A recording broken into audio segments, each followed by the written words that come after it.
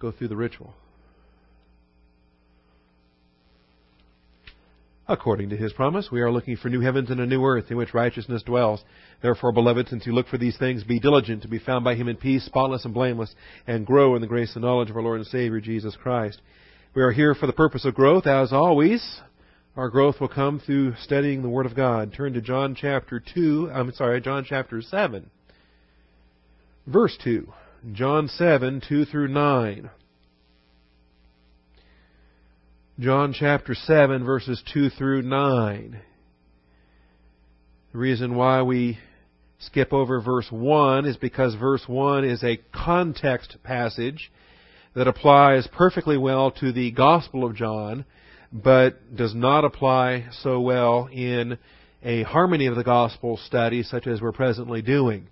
And so after these things relates wonderfully well to the context of John chapter 6, prepares the way for John chapter 7. However, since we're not doing a series of John study, it does not necessarily help us out all that well in the overall harmony of the Gospels. For example, since I have a whole set of notes up here, as I look at the harmony of the Gospels, we have not been in John for some time. In fact, since episode 39 of the Galilean ministry, where the peak of popularity passes, really the follow-up to the feeding of the 5,000, the I am the bread of life message from John chapter 6. And then with the passing of that popularity and the departure, as we read in verse 1 of chapter 7, after these things Jesus was walking in Galilee, for He was unwilling to walk in Judea because the Jews were seeking to kill Him. And so that's a great marker for context in the Gospel of John, but as I mentioned, we kind of lose track of things since it's been, looks like 14 episodes now since we've been in John. We've been in mainly the Synoptic Gospels for these recent events. Now, the Feast of the Jews, the Feast of Booths, was near. And we'll go through this and discuss the advice that the brothers give, the Lord's rejection of it, the impact of the message that He had for them. It was a hard-hitting message. He wasn't apologizing or anything. He was just telling it like it was. How are things for Him? How are things for them? And why are those two realms entirely different? All right, before we do any of that, though, we will take time for silent prayer to make sure each one of us is equipped with the Holy Spirit, prepared to study. And also, can we get those doors closed? All right. You want to do that in fellowship or out of fellowship? All right, let's pray.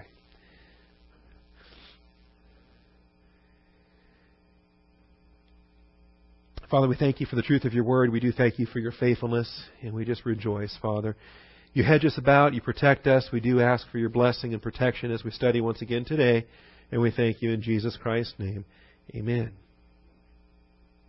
It's one of the features I added to the Bible software is we have been keeping a close eye on the cameras, and the person that sits back there at the desk keeps an eye on the cameras.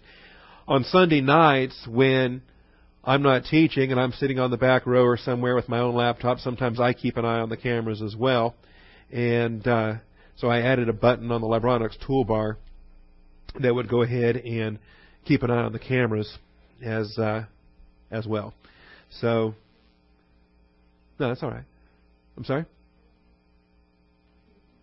Oh, okay. How about that? That's right. Cliff did not have a laptop available to him on Sunday, did he?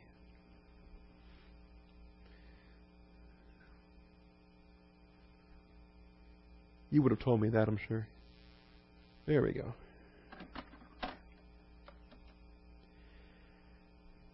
And so a button on the toolbar allows you to see who's coming in the back door or who's coming in the front door or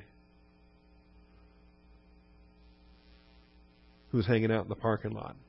This was the benefit on Sunday when security saw that rascal out there in the parking lot putting the pamphlets on the windshield. Did you get one of those? All right. Well, some Beware of Pastor Bob pamphlets were placed on windshields, not only in our parking lot, but up and down Aggie Lane and who knows how far for blocks. But anyway, this is what we're praying about. This is what we're asking the Father to protect us from. And this is why we have the cameras available to keep track of who might be out there. All right. That should make you feel confident and comfortable that if something happens, at least we'll see it coming, and we'll ask La Rosa to deal with it. All right. Episode 54, for those of you that are following the Harmony of the Gospels. Episode 54, there's only 56 in the Galilean ministry, so that shows you how close we are to wrapping up the Galilean ministry and moving on to the last Judean and Perean ministry. We will have a big batch of notes available as soon as that portion is complete. But as for now, we're looking at verses 2 through 9 in John chapter 7. Jesus rejects his brother's advice, and we observe from verse 2 that the Feast of Booths was drawing near. So in the outline, point 1, we're going to get 5 points of study out of this, and the first of which is the context for the event. Point 1, the Feast of Booths was drawing near. You say, what was the Feast of Booths? Glad you asked. We'll take a look at it. Let me just read verses 2 through 9 in one stretch without interruption, and then we'll come back and get the details. Now the feast of the Jews, the Feast of Booths, was near. Therefore his brothers said to him, "Leave here and go into Judea, so that your disciples also may see your works which you are doing. For no one does anything in secret when he himself seeks to be known publicly. If you do these things, show yourself to the world." For not even his brothers were believing in him. So Jesus said to them, "My time is not yet here, but your time is always opportune. The world cannot hate you, but it hates me because I testify of it that its deeds are evil. Go up to the feast yourselves. I do not go up to this feast because my time has not yet fully come." Having said these things to them, he stayed in Galilee. All right, that's the context that's the entirety of the episode that we're going to cover. The actual events that take place following this, we will cover in subsequent episodes. You'll notice in verse 10, when his brothers had gone up to the feast, then he himself also went up, not publicly, but as if in secret. And we'll talk about that a little bit, because the phrase "in secret" there in verse 10 is the identical terminology that the brothers used when they said, "Look, if you want the publicity, you can't keep doing these things in secret." All right, so we'll have some things to say today from verse 4 out of publicity versus secrecy, and or shall we call it discretion. And we'll address that and show the proper perspective on showing off versus being discreet about your business. And then we'll observe when we get to the episode in verse 10, when he finally does make it to the feast, how he comported himself and how the events there unfolded. Again, I'll just, since I have it up here, glance at the Harmony of the Gospels and see we will not get to John chapter 7, verses 11 through 52 until episode 1 in the last Judean and Perean ministry. So we have a couple other episodes, 5 and 56 to cover, and then episode 1 in the last Judean ministry will be coming up. All right. This is a clean printing of notes. I am impressed with this. This is off of our new photocopier back in the office. So when we do release the Galilean ministry notes, it'll be a breeze. All right. Feast of Booths was drawing near. What in the world is a Feast of Booths? Subpoint A. This time marker pinpoints the conclusion of the Galilean ministry 6 months prior to the crucifixion. This time marker. Remember, we've been kind of guesstimating ever since the feeding of the 5,000. We know that was Passover season, 1 year from the cross. Now we've got another time marker. Feast of Booths, 6 months from the cross. And so everything in between those events, clearly, happens in between the spring and the fall of 32 A.D. We are now in the fall, September, October time frame of 32 AD, 6 months from the cross. And able to pinpoint it from there. Subpoint B. The Feast of Booths was the third required pilgrimage feast. There's several places in the law you can get information on it. I think the clearest, or maybe the most succinct, is Deuteronomy 16, verses 13 through 16. The Feast of Booths was the third required pilgrimage feast, Deuteronomy 16, 13 through 16, and it had particular kingdom emphasis. And by kingdom emphasis, we can, with our perspective as church age believers, call it Second Advent emphasis. All right? But go ahead and keep the term kingdom emphasis. Zechariah 14, verses 16 through 19. It is only, of course, with our hindsight as church age believers that we recognize a 2,000-year gap between First Advent and Second Advent. In fact, it is only with our church age perspective that we recognize a two-event process, a two-Advent situation. Prior to the First Advent, everything looking forward could have conceivably been fulfilled with a single Advent. It was not known that there would be two Advents until the First Advent was complete and our Lord returned to the right hand of the Father. Then, obviously, the situation with a Second Advent then becomes necessary. But the Feast of Booths has a kingdom emphasis. A kingdom emphasis, which today allows us to say Second Advent emphasis. Let's get to these, starting with Deuteronomy. Deuteronomy 16, verses 13 through 16.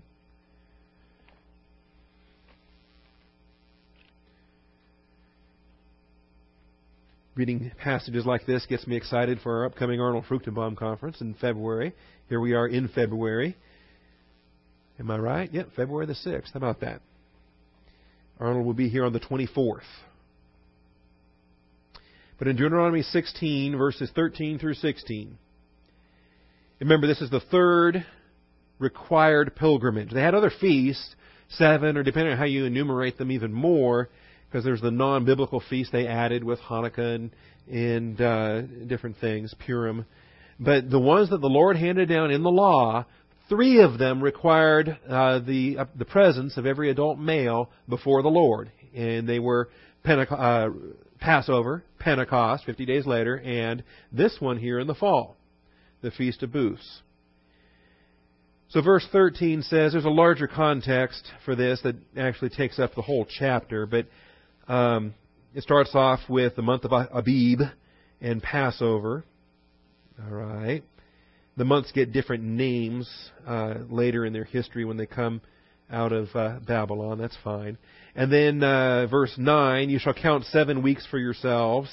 7 weeks is 49 days. The day after that is day 50, why they call it Pentecost, representing the 50 days. And then the Feast of Weeks, you shall observe this. Then it comes down to verse 13. You shall celebrate the Feast of Booths, or Tabernacles, in the old King James rendering. 7 days after you have gathered in from your threshing floor and your wine vat, you shall rejoice in your feast, you and your son and your daughter and your male and female servants, and the Levite and the stranger and the orphan and the widow who are in your town. It is a covenant feast for the nation of Israel, but also the alien and stranger was invited to observe, invited to participate, invited to celebrate with them. It then becomes a teaching opportunity for the Jewish people to be able to instruct these aliens and strangers. Verse 15, 7 days you shall celebrate a feast to the Lord your God in the place which the Lord chooses, because the Lord your God will bless you in all your produce and in all the work of your hands, so that you will be altogether joyful. 3 times a year, key verse here in verse 16. 3 times a year all your males shall appear before the Lord your God in the place which He chooses, at the Feast of Unleavened Bread, at the Feast of Weeks, at the Feast of Booths, and they shall not appear before the Lord empty-handed. All right. So the Feast of Booths was the third required pilgrimage feast, and it had particular kingdom emphasis. Join me in Zechariah. Zechariah. The end of your Old Testament, right in front of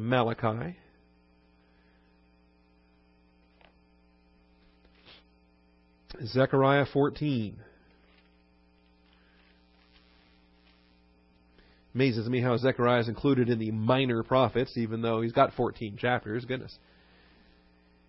What does it take to become a major prophet anyway? I think he was pretty major. Okay, so I poke fun at the name, but not like I want to change the name. Zechariah 14. The context for this, of course, the great day of the Lord, the time of Jacob's trouble, the attack on Jerusalem, the wonderful deliverance of the Lord, and God's faithfulness. I'm headed for verses 16 through 19, but since this ties in so well with other studies around here, notice how the chapter begins. Behold, a day is coming for the Lord, when spoil taken from you will be divided among you. In other words, you've been plundered all this time, but now you get to get it back and divide it up amongst yourselves. For I will gather all the nations against Jerusalem to battle. All the nations. See. Of course, the present history, the current events of our world, it's not every nation that's against Israel. There's at least one nation that still, kind of, sort of, for the most part, supports the Jewish nation. I think our support is less than it has been in previous years. And I'm concerned over what it will be in coming years, because the one who curses Abraham will be cursed. And that bothers me. Nevertheless, I will gather all the nations against Jerusalem. There is coming a day when every single nation on this planet will turn against Israel. And, of course, that's tribulational. That's post-rapture. That's after the church is gone. The benefit, the blessing of the church in this nation will be removed. This will be a unbelieving nation like every other nation on the planet. And bad things, of course, happen when your city is captured. Houses plundered, women ravished, half the city exiled, but the rest of the people will not be cut off from the city. In other words, there will be a remnant. God will faithfully preserve a remnant. Then the Lord will go forth and fight against those nations, as when he fights on a day of battle. In that day his feet will stand on the Mount of Olives. See, this is why we draw a distinction between Second Advent and Rapture. We're studying the Rapture right now in our 1 Corinthians series, in 1 Corinthians 15. And at the Rapture, we meet the Lord in the air. Why do we meet Him in the air? Because He's not yet ready to land on the earth. He is not coming to conquer. He's coming to call out His bride. That we are delivered from the wrath to come. Very important. And we'll have more to develop about that in our Rapture study. But in that day His feet will stand on the Mount of Olives. This is now Second Advent, which is in front of Jerusalem on the east. And the Mount of Olives will be split in its middle from east to west by a very large valley. You can just imagine the adversary all thinking that he had his opponents there trapped. Nope, all of a sudden, here's the valley. But half the mountain will move toward the north, the other half toward the south. And you will flee by the valley of my mountains. This becomes their way of escape. This becomes their provision. Jehovah Jireh, the Lord, will provide. For the valley of the mountains will reach to Azel. Yes, you will flee just as you fled before the earthquake in the days of Uzziah, king of Judah. Then the Lord my God will come, and all the holy ones with Him. Notice, all the holy ones. You and I, the saints made perfect. What a blessing. In that day there will be no light. The luminaries will dwindle. It will be a unique day, which is known to the Lord, neither day nor night, but it will come about that at evening time there will be light. And in that day living waters will flow out of Jerusalem, half of them toward the eastern sea, the other half toward the western sea. It will be in summer as well as in winter. All right, so you got the context. Second Advent, glorious victory over the forces of evil in Armageddon, and the King will be seated with living waters flowing from Jerusalem. All right, the Lord will be king over all the earth in that day. The Lord will be the only one, and His name the only one. We will have a throne, and the Davidic throne will have dominion over every Gentile throne. Gentile kings will have to come and pay tribute. All the land will be changed into a plain. There will be significant geographical, topographical changes. from Geba to Rimmon, south of Jerusalem. But Jerusalem will rise and remain on its site from Benjamin's gate as far as the place of the first gate to the corner gate, and from the Tower of Hananel to the king's wine presses. In fact, we know there has to be significant geographical, topographical changes, because if you read through the description of the temple in Ezekiel talks about this millennial temple in chapters 40 through 48 and whatnot. That temple is so large, it would not fit on the current hilltop, on the current Temple Mount in the Jerusalem as we know it today. Well, some people mock about it and laugh about it and say, oh, that's silly, that's goofy, or they try to figuratize, spiritualize, allegorize everything there, and they fail to realize, you know what, this other prophet over here talks about the great uplifting of the land here and the enlarged hilltop condition of Jerusalem itself. Anyway, people will live in it. There will no longer be a curse, for Jerusalem will dwell in security. It's interesting, on the new heavens and new earth, there's no more curse worldwide or universe-wide. However, in the millennial kingdom, the curse is dismissed from the territory of Jerusalem. I find that interesting. Now, it goes on. It's kind of gruesome. Imagine Hollywood special effects could probably do something with this. This will be the plague with which the Lord will strike all the peoples who have gone to war against Jerusalem. Their flesh will rot while they stand on their feet. It's kind of gruesome. Can you imagine? You know, I'd prefer to not rot until I'm, 6 feet under and no longer on my feet. After that, I can rot. My body can go ahead and rot all it wants. Their eyes will rot in their sockets, and their tongue will rot in their mouth. It will come about in that day that a great panic from the Lord will fall on them. Yeah, I'd say. And they will seize one another's hand, and the hand of one will be lifted against the hand of another. Judah will also fight at Jerusalem, and the wealth of all the surrounding nations will be gathered, gold and silver and garments in great abundance. So it's a complete reversal. All the nations are surrounded around Jerusalem, hoping to destroy them and plunder them, and instead, Jerusalem has the victory, and they end up plundering all the nations that have gone to war against them. So, also, like this plague, will be the plague on the horse, the mule, the camel, the donkey, and all the cattle that will be in those camps. Then it will come about. Now notice, now we have the ongoing tribute that must be observed. This is what makes the Feast of Booths so significant with its kingdom emphasis. Then it will come about that any who are left of all the nations that went up against Jerusalem will go up from year to year to worship the King, the Lord of hosts, and to celebrate the Feast of Booths. All, of course, every male Jew will go 3 times a year at the required appointed feasts. However, the Feast of Booths will have an additional component. Remember, in the Old Testament, they were welcome to invite their aliens and their strangers and their orphans, that they could be invited and were welcome to participate on an invitational basis. Here, in the millennium, the Gentile kings will be required. One of those invitations that cannot be refused kind of thing. All right? Now, what this text doesn't address, we get it in Matthew, we get it in the sermon, we get it in the Mount Olivet Discourse and so forth. We understand that at the close of the tribulation is the sheep and goat judgment, and that all unbelievers are removed. There won't be many living, actually, by the time Armageddon's over with. All unbelievers will be removed and cast into hell. Only believers will then begin the millennial kingdom. All right? That's whatever of the nations who are left. If you'd like, instead of the word nations, use Gentiles there. It's the same word.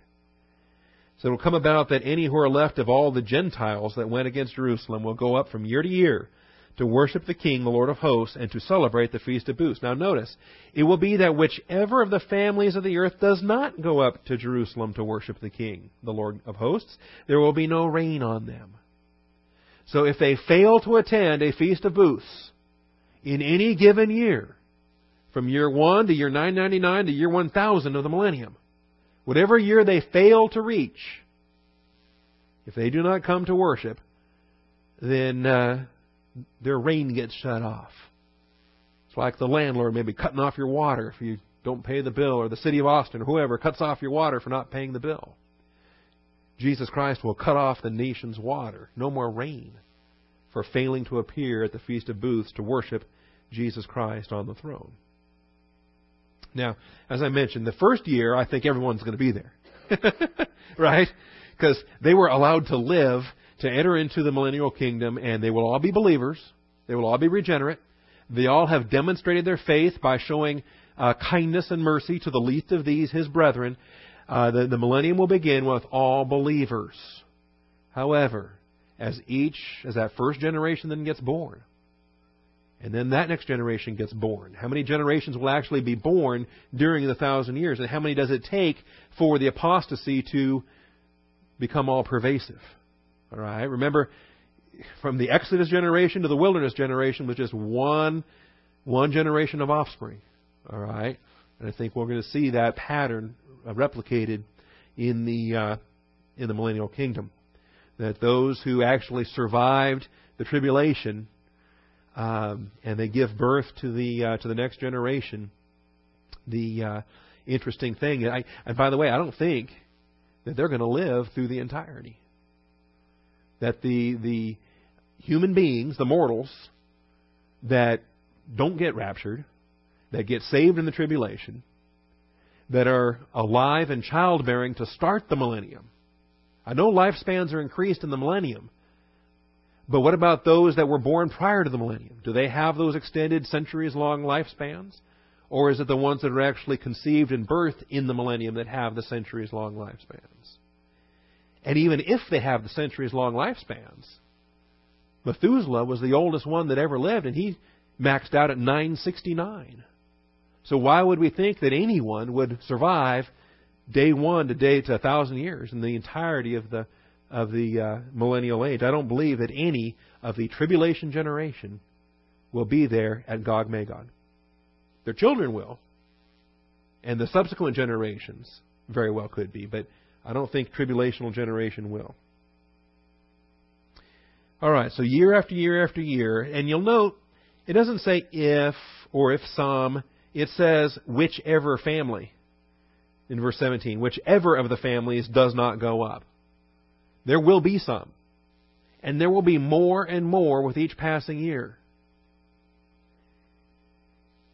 In fact, by the time you get to Gog-Magog, again, all the nations are against Israel. Israel is the one faithful nation to the Lord. Kind of a change of pace for them. All right.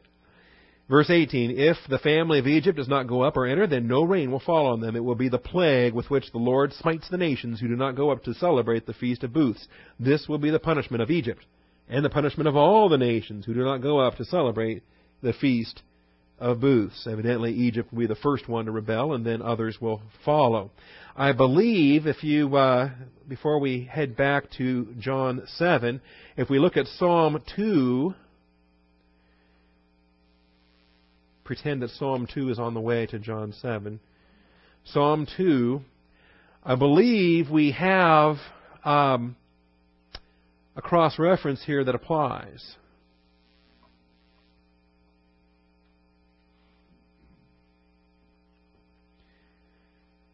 Psalm 2, why are the nations in an uproar, and the peoples devising a vain thing?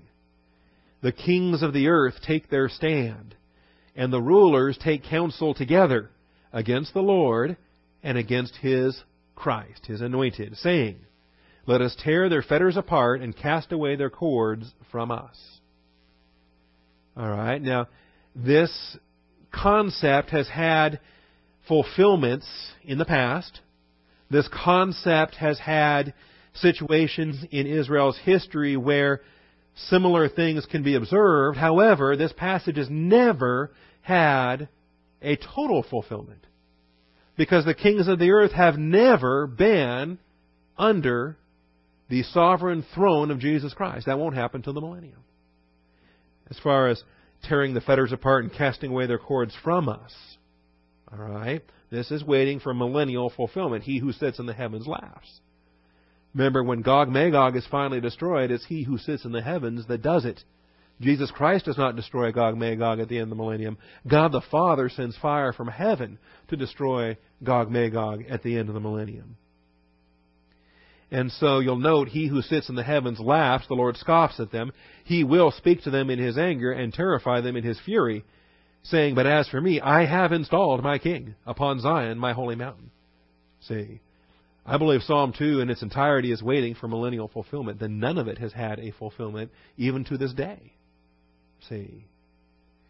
And so until such time as His King is installed upon Zion, this cannot be fulfilled. So now, with a King installed upon Zion, that is Jesus Christ on David's throne, ruling this world from Jerusalem, now can we understand what are the uproar nation kings here devising?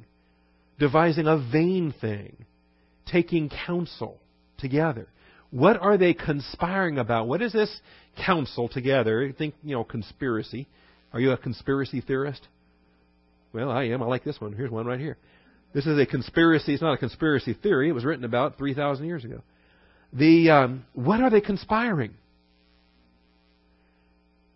I believe they are conspiring for water sharing agreements. That they will have certain nations lined up to go ahead and go to Jerusalem to make a show, to make an appearance, to keep their rain turned on, and be able to supply the other nations in their consequence for not going up, for not receiving rain, for not receiving water. And so they are taking counsel together, and they are devising a vain thing. They're providing for one another in their water needs, and they are ultimately conspiring to demand the release of Satan out of the abyss. They are going to demand the release of Satan out of the abyss. All right? Revelation 20. Again, on your way to John 7. Revelation chapter 20.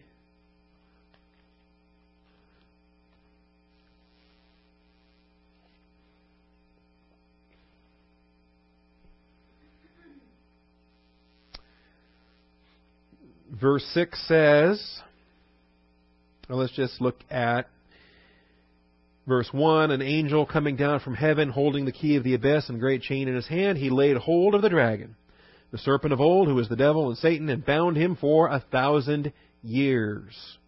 He threw him into the abyss, shut it, and sealed it over him, so that he would not deceive the nations any longer.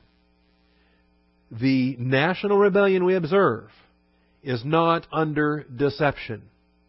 It is under willful rebellion. Think about Eve. Think about Adam. Eve transgressed first, however, she was deceived. She was under deception. It was rebellion, but it was deception rebellion. Adam had full accountability rebellion. Likewise here, Satan is bound for the 1,000 years so that he might not or would not deceive the nations any longer. Their rebellion cannot be, there can be no excuse made or no claim that, they were under deception. They will be under full, willful, human rebellion against Jesus Christ.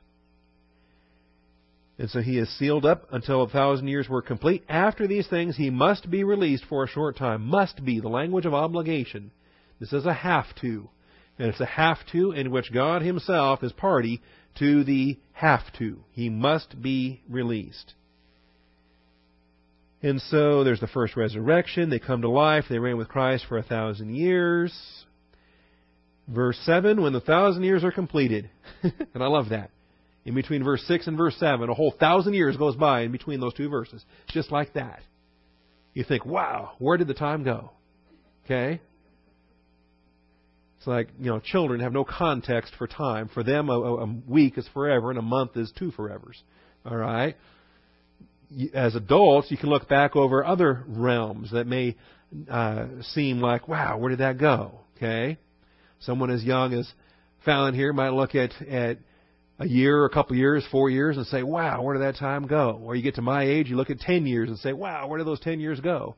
Or you get to older ages and you say, I'm being careful. You get to older ages and you say, wow, where did the last 20 years go? Where did the last 40 years go? Okay? I'm not there yet, but I can still look back over 10 years and go, goodness, has it been 10 years? All right? Well, we're going to be eternal beings. We'll look back over 1,000 years and go, wow, that was just like a day. Because with the Lord, a day is as 1,000 years, and 1,000 years as a day. We're going to be on that same perspective in our eternal glory. So, verse 6, start the millennium. Verse 7, millennium's over. When the 1,000 years are completed, Satan will be released from his prison. Why? It doesn't say why. Although verse 3 has the language of have to, must. I think it relates to the conspiracy of Psalm 2. People of that the nations of the earth are in conspiracy, and the kings devise a vain thing. They think that their great victory is going to come by releasing Satan out of the abyss, and he will be their deliverer. He will be their savior. He will allow them to overthrow what they view as the tyrant out of Jerusalem. And it's all a vain thing. And by the way, this already had a preview. The preview for this came when they said, give us Barabbas. What shall I do with this one you call the Christ? They say, crucify him. That's foreshadowing of what we're looking at right here. So when the 1,000 years are complete, Satan will be released from his prison, will come out to deceive the nations which are in the four corners of the earth, Gog and Magog, to gather them together for the war. The number of them is like the sand of the seashore. You know, he doesn't have a hard time finding followers. They've been following him secretly, planning his release, planning for the great day of deliverance. And they came up on the broad plain of the earth, surrounded the camp of the saints and the beloved city. And fire came down from heaven and devoured them. Remember, the Father, He who sits in the heavens, laughs. They're devising a vain thing, and the Father's going to squash it. He will rule on behalf of His beloved Son. And the devil who deceived them was thrown in the lake of fire and brimstone, where the beast and the false prophet are also. They will be tormented day and night forever and ever. All right, so that's the last we ever see of Satan. That's the last we ever see in terms of rebellion. All right, all of this is introduction. Point 1, the Feast of Booths was drawing near. How about that? Seemed like a simple enough sentence, didn't it? It's a time marker pinpointing the conclusion of the Galilean ministry 6 months prior to the crucifixion. The Feast of Booths was the third required pilgrimage feast. So Passover's in the first month. If you want to call it Abib or you want to call it Nisan or whatever you want to call it, either it's older Hebrew name or it's newer Babylonian. They basically adopted Babylonian month names when they left their Babylonian captivity. It's fine, doesn't change the month. It's still the first month is the month of Passover. The 7th month is the month of the Feast of Trumpets, the Day of Atonement, the Rosh Hashanah, New Year, and the Feast of Booths, all in the 7th month. So from the first month to the 7th month, what do you got? 6 months, all right? It's a lunar month, so it doesn't exactly line up with ours, but anyway, it's close enough. 6 months out, all right? And for people that really, really want to get buggy about the names of the months and how wrong it is to have Babylonian names for your month and why they don't like the month Nisan or the month of some of these other things, well, what kind of calendar do we follow? You know, here we are in February, and what kind of month is that? And next month is March, so are we supposed to worship the god Mars? Is that, are we following a Roman calendar or what? Anyway. This is Wednesday. Here we are on Odin's Day. Are we worshiping Odin today? Is it Thor tomorrow? All right. Thor's Day. So anyway, people that get goofy, I just kind of have some fun with them. All right. Point 2. Who are these brothers? The Feast of the Booths was near, therefore his brothers said, go make a big splash. His brothers, James, Joseph, Simon, and Judas. Although typically we call Judas Jude because Judas has such a bad connotation to it. It's like nobody's named Adolf anymore ever since World War II. You know, no one ever goes for the name Adolf. Wonder why. James, Joseph, Simon, and Judas. Or Jude. Or in Hebrew it's Judah. It's like the Lion of the tribe of Judah. It's the tribal name for the fourth son of Israel. Sons of Joseph and Mary after Jesus was born. unless you're Roman Catholic and believe that she's the eternal virgin. She had babies after Jesus. They're mentioned in Matthew 13:55 by name, and then there's the indication in Matthew 1:25, which stipulates the end to Mary's virginity in Matthew 1:25. We dealt with this already in Galilean Ministry 26. If you were here back when we did episode 26, Galilean Ministry 26, Mother and Brothers Seek Audience. That's when he was teaching Bible class, and they were waiting outside, and someone came in and said, "Oh, behold, your mother and your brothers are out there." You should be familiar with these. Matthew 13:55.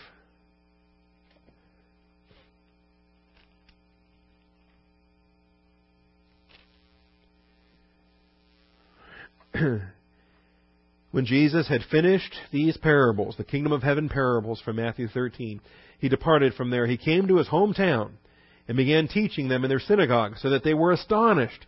Said, "Where did this man get this wisdom and these miraculous powers? Is this not the carpenter's son?" The parallel in Mark says, "Is this not the carpenter?" Both father and son had the same trade. "Is not his mother called Mary, and his brothers James and Joseph and Simon and Judas, and his sisters, not named but plural, his sisters, are they not all with us?" Now, interesting, they know the names in verse 55. The mother and the brothers, though, are no longer with them because he moved them to Capernaum earlier in the ministry. The sisters, though, are with them, and typically it's natural to presume that they got married and stayed there in Nazareth with their husbands and in their new families. His sisters, are they not all with us? Where then did this man get all these things? And they took offense at him. All right. So there's the listing of the brothers. James later became the Apostle James, mentioned in Acts 15 and elsewhere in the book of Acts, one of the pillars of the Jerusalem church. He wrote the book of James. All right, the book of the Bible, the book of James, was written by the half-brother of our Lord. Likewise, Judas, or Jude, wrote the book of Jude. Again, half-brother of our Lord. I believe all four of these boys were called as apostles once the church age began. And Judas wrote the book of Judas, or the book of Jude. We don't know anything really about Joseph and Simon. There's some early traditions, but they're kind of dubious. All right. There's more information on that in the notes of Galilean Ministry 26. And you can go to the website, listen to those messages as well. You're familiar with how to do that? Okay. Jesus' brothers had advice for him. This is point 3. Jesus' brothers had advice for him based upon their unbelieving viewpoint. Jesus' brothers had advice for him based upon their unbelieving viewpoint. John 7, verse 5.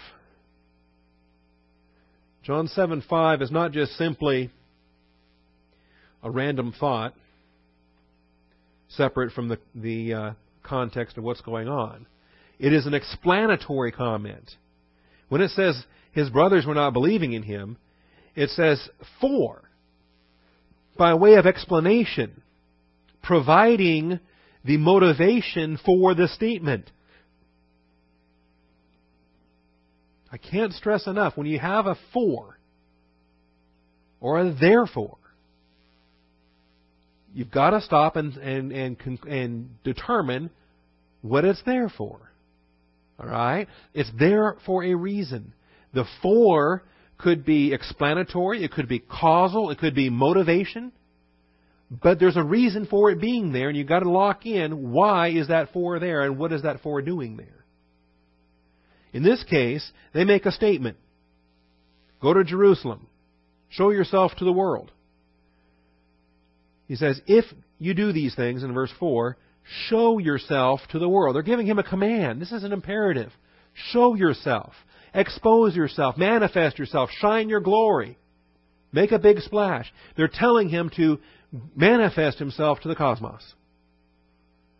Even though he was in the cosmos, he made the cosmos, and the cosmos was made by him, the cosmos did not know him.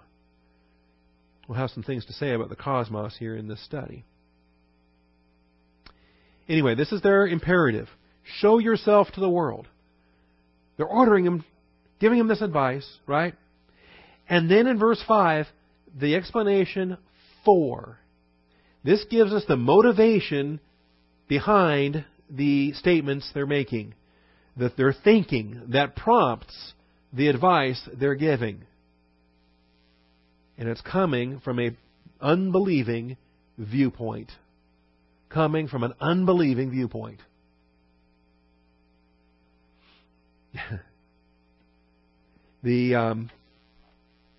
I think we need to be more gracious towards this lost and dying world in which we live. We need to be more relaxed about what we observe the sons of this age doing. And not be so offended or not be so scandalized or shocked. What do you expect? Dogs bark. Cats meow. And unbelievers, sons of darkness, participate in deeds of darkness. Is that a shock? If it offends your Christian sensibilities, then rethink them. Not for yourself, but rethink them and consider that you're applying a standard to someone that's not of that realm. See, you're over getting your oil changed, you're sitting in a waiting room and someone's talking to you and you're talking about whatever, and they talk about, you ask, well, or do you have children? Are you married? And they look at you and say, oh, no, I'm not ready for marriage yet. But, I've been living with my boyfriend for 3 years now. We're not ready for marriage yet. As if, after 3 years you haven't figured it out, or right? Do you like the guy, or what are you really doing? But approach it though, if they're in the world, why does that shock you? It shouldn't shock you any more than a dog barking or scratching his ear or eating his puke or whatever he's going to do. That's what a dog does. And so, and then they say, oh, well, no, I'm not ready for marriage yet. We're just living together. I've been living together for 3 years, and maybe someday. And they say, I really think it's smart. This is what the other person says. I really think it's smart. I think everyone should live together before they get married. That way they know if they're compatible. Right? And then, here's the key. You don't judge them. You don't jump on them. You don't just, gasp in horror. But then they turn and they say, well, what do you think?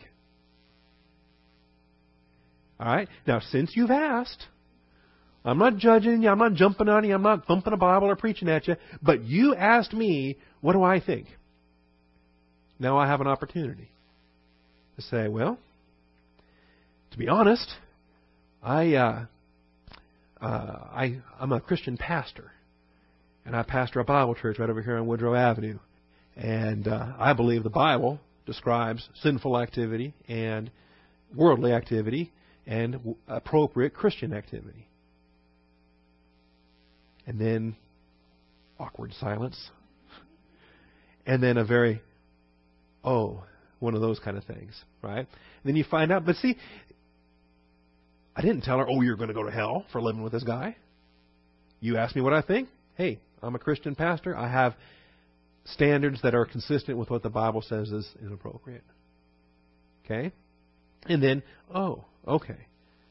Well, then I guess you probably wouldn't approve of my suggestion. Well, no, I really wouldn't.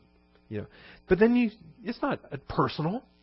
It's not a vicious attack. It's just simply saying, look, this is the standard I make my decisions on. You obviously don't. And that's fine. How do you make your decisions? Well, actually, I'm Jewish. My father's a rabbi. I grew up in a very strict family. And, right now I'm violating the Torah according to my Jewish background. Okay. Well, not a secret. I know it. You know it. If your conscience isn't bothered by it. But maybe it is. Or maybe this conversation will spark some thought next week and the week after and the week after that. All right. Any illustrations are purely fictitious. Resemblance to persons living or dead is purely coincidental. But that did take place. It took place right over here on Burnett Road years and years ago now. I like to sneak up on people. when I'm at a restaurant or out and whatever, I don't look like a pastor. Say, I'm not dressed like I got a T-shirt or a ball cap on or something. I don't know what it is. People get surprised. It's one of those beware of Pastor Bob things. You just never know what I'll be wearing or where I'm going to show up. But if you make decisions based on an unbelieving viewpoint, your approach is going to be at odds with God's approach. If you've got an idea for how we can grow this ministry, and how we can bring people in, and how we can make money, and how we can boost the budget, great. Love to hear those ideas. However, is that idea coming from a faith viewpoint or an unbelieving viewpoint? Is it pistis for faith or apistis for the unbelieving viewpoint? Because if it's the world's method, if it's market-driven, or sometimes called purpose-driven, all right? If it's worldly oriented with Madison Avenue marketing, I don't want any part of it. But if it's God's viewpoint for how He has drafted the operation of a local church to function, then by all means, let's hear your ideas. All right? So we have this different advice. Their advice, go make a splash. Their advice, you're never going to go anywhere here in Galilee. If you want to make it big time, Jerusalem's the place to be. Okay? It'd be like you're a struggling actor, but the only venue you ever function in is the what's that playhouse up there in Georgetown, the theater up there in downtown Georgetown. All right? You could be the biggest actor in the world, most talented, everything else, but if that's your only stage, how much exposure are you going to get? Or, no, you got to get to Hollywood, right? Hollywood, baby, that's where you get discovered. That's where the agents will flock all over you and pour money and all this other stuff. Something to consider in terms of the relocation. What's the advantage of staying in Crestview? What's the disadvantage of staying in Crestview? What are the pros and cons? What's the exposure on Woodrow Avenue compared to the exposure on Dessau, for example? You know, clearly there's a lot more traffic visibility, exposure, things like that. But so that's a plus, that's a benefit. We say, hey, that's kind of cool, but that's not what's driving the whole issue. We want to make sure that we're not just simply, see, this is where churches get off track. We want to build the most glorious temple we can so people will be impressed with our building and go, wow, that's got to be a cool church. All right. As long as we have our motivation right, if we have a believing viewpoint underlying our decisions, then we'll be pleasing to the Father. An unbelieving viewpoint, we're in trouble. All right, I'm out of time. Their advice was for Jesus to abandon Galilee. And there's some subpoints under this, and then his answer about his time versus their time, and some details in this I want to cover. So we'll take next week and maybe more, but multiple sessions here to cover this event. And then we'll be basically done with the Galilean ministry. There's still events 55 and 56. 55 is the Galilean departure, and the Samaritans who want to keep them from buying food on the way to Jerusalem. And James and John want to go ahead and nuke the whole village. So we'll look at that. It's kind of fun. And then the final message when he tells them the cost of discipleship, you can't put your hand to the plow and look back. Very critical, not only for their benefit, but for his own benefit. He had to teach that message to remind himself that he's about to undertake this final Judean ministry, and it will end at the cross. And so putting your hand to the plow and looking back is not acceptable. Those are the last two events, and then we will be wrapping up the Galilean ministry. Father, we thank you for this day. We thank you for the time. We thank you, Father, for strengthening my voice. This is the best class I felt in months, and I thank you for that. And I thank you for believers that are hungry for the Word of God. And I thank you in Christ's name. Amen.